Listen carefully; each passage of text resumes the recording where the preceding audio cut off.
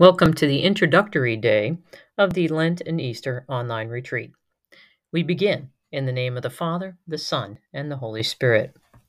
Lord, we ask that you open our hearts and minds so that we may hear your voice and be given the courage to act upon it throughout this day. Amen.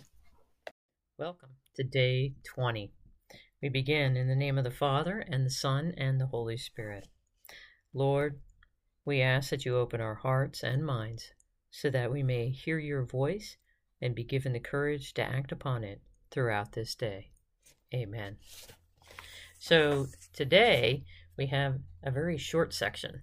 So I'm going to be trying to be attentive. And of course, I'm going to see what the Holy Spirit has prompts me for after this short section. But I want to kind of give you back a little bit of time that we had a couple of episodes that have been a little bit longer than that 10 minutes. But today, I'll definitely work to be less than. So we begin with, again, we're still in chapter 3. We're still talking about the love of God. But today we're talking about self-denial, or I should say, St. Alphonsus is talking or writing about self-denial. So we begin. In order to attain to the perfect love of God, it is necessary, moreover, to deny oneself by gladly embracing what is opposed to self-love and refusing oneself what self-love demands. One day when St. Teresa was sick, they brought her a very palpable dish. The saint would not touch it. The attendant urged her to eat, saying that the dish was well prepared. "That's just the reason I abstain from eating it," replied the saint. And so with us, what pleases us most, and that we must deny ourselves, and just because it pleases us.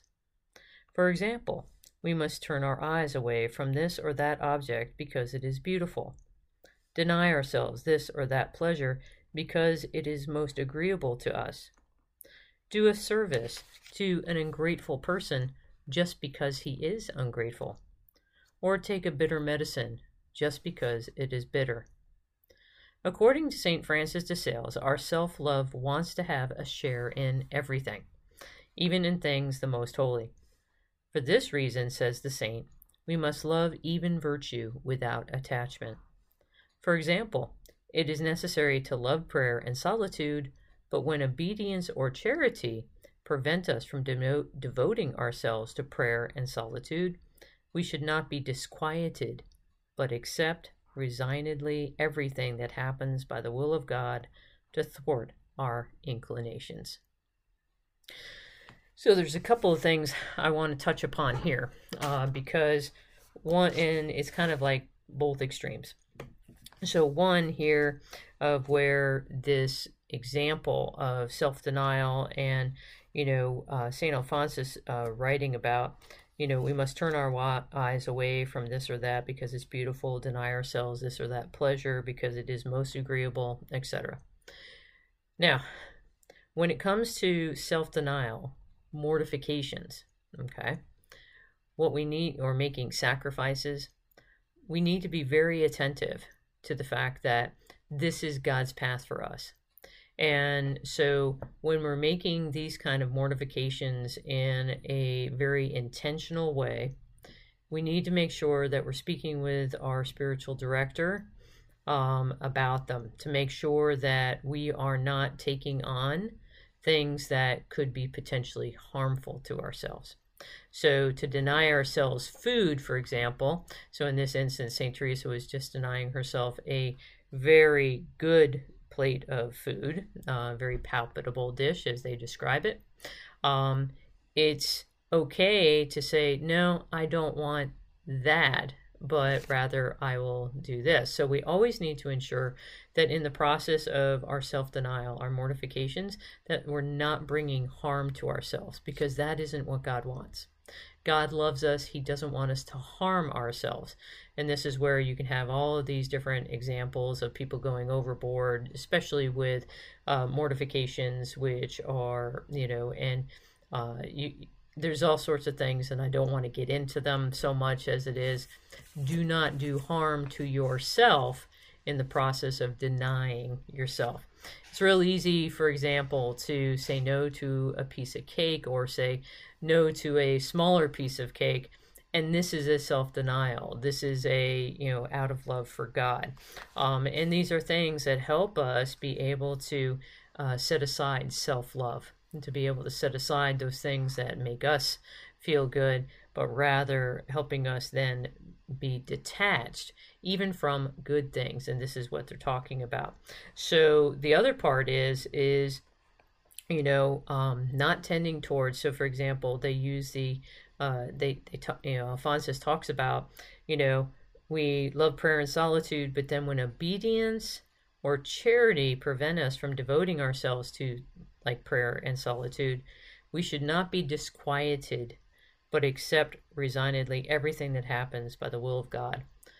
So what I want to point out here is that, for example, we might have a resolution of prayer, to do a particular amount of time, etc.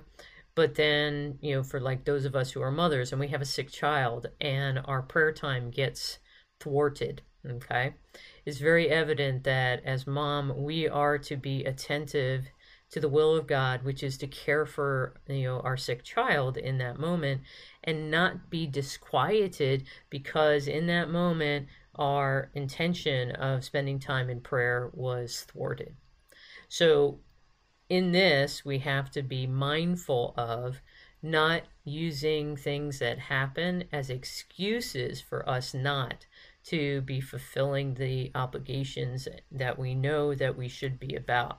It should not excuse us from striving to grow in virtue that day, or from our prayer, or from whatever resolutions that we have made. We aren't to excuse ourselves, because something happens. So that's what we have to guard against. But we need to make sure that when obedience, being faithful to our state of life, for example, or charity, love of another, intrudes, then we should not be upset or concerned or worried or anxious that it got upset, because that was what the will of God was in the moment. So those are a couple of things that we can kind of go overboard either way, and I want us to be mindful of. So what might be your resolution for today?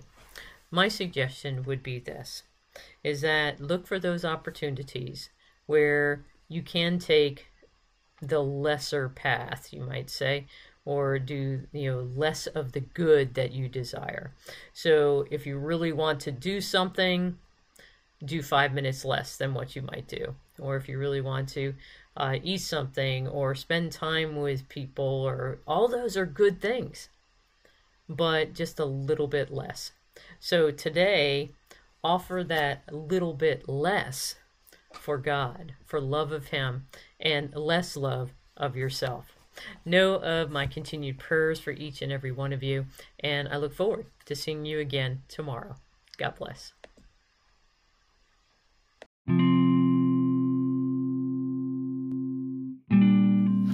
Thanks for listening to this episode of this special series of the Say Yes to Holiness podcast. I hope you enjoyed it.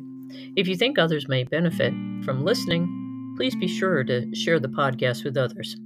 Until next time, know of my continued prayers that you be given whatever graces you need to do whatever it takes on the journey towards holiness, so that together we can tell the Master of Death, not today. God bless.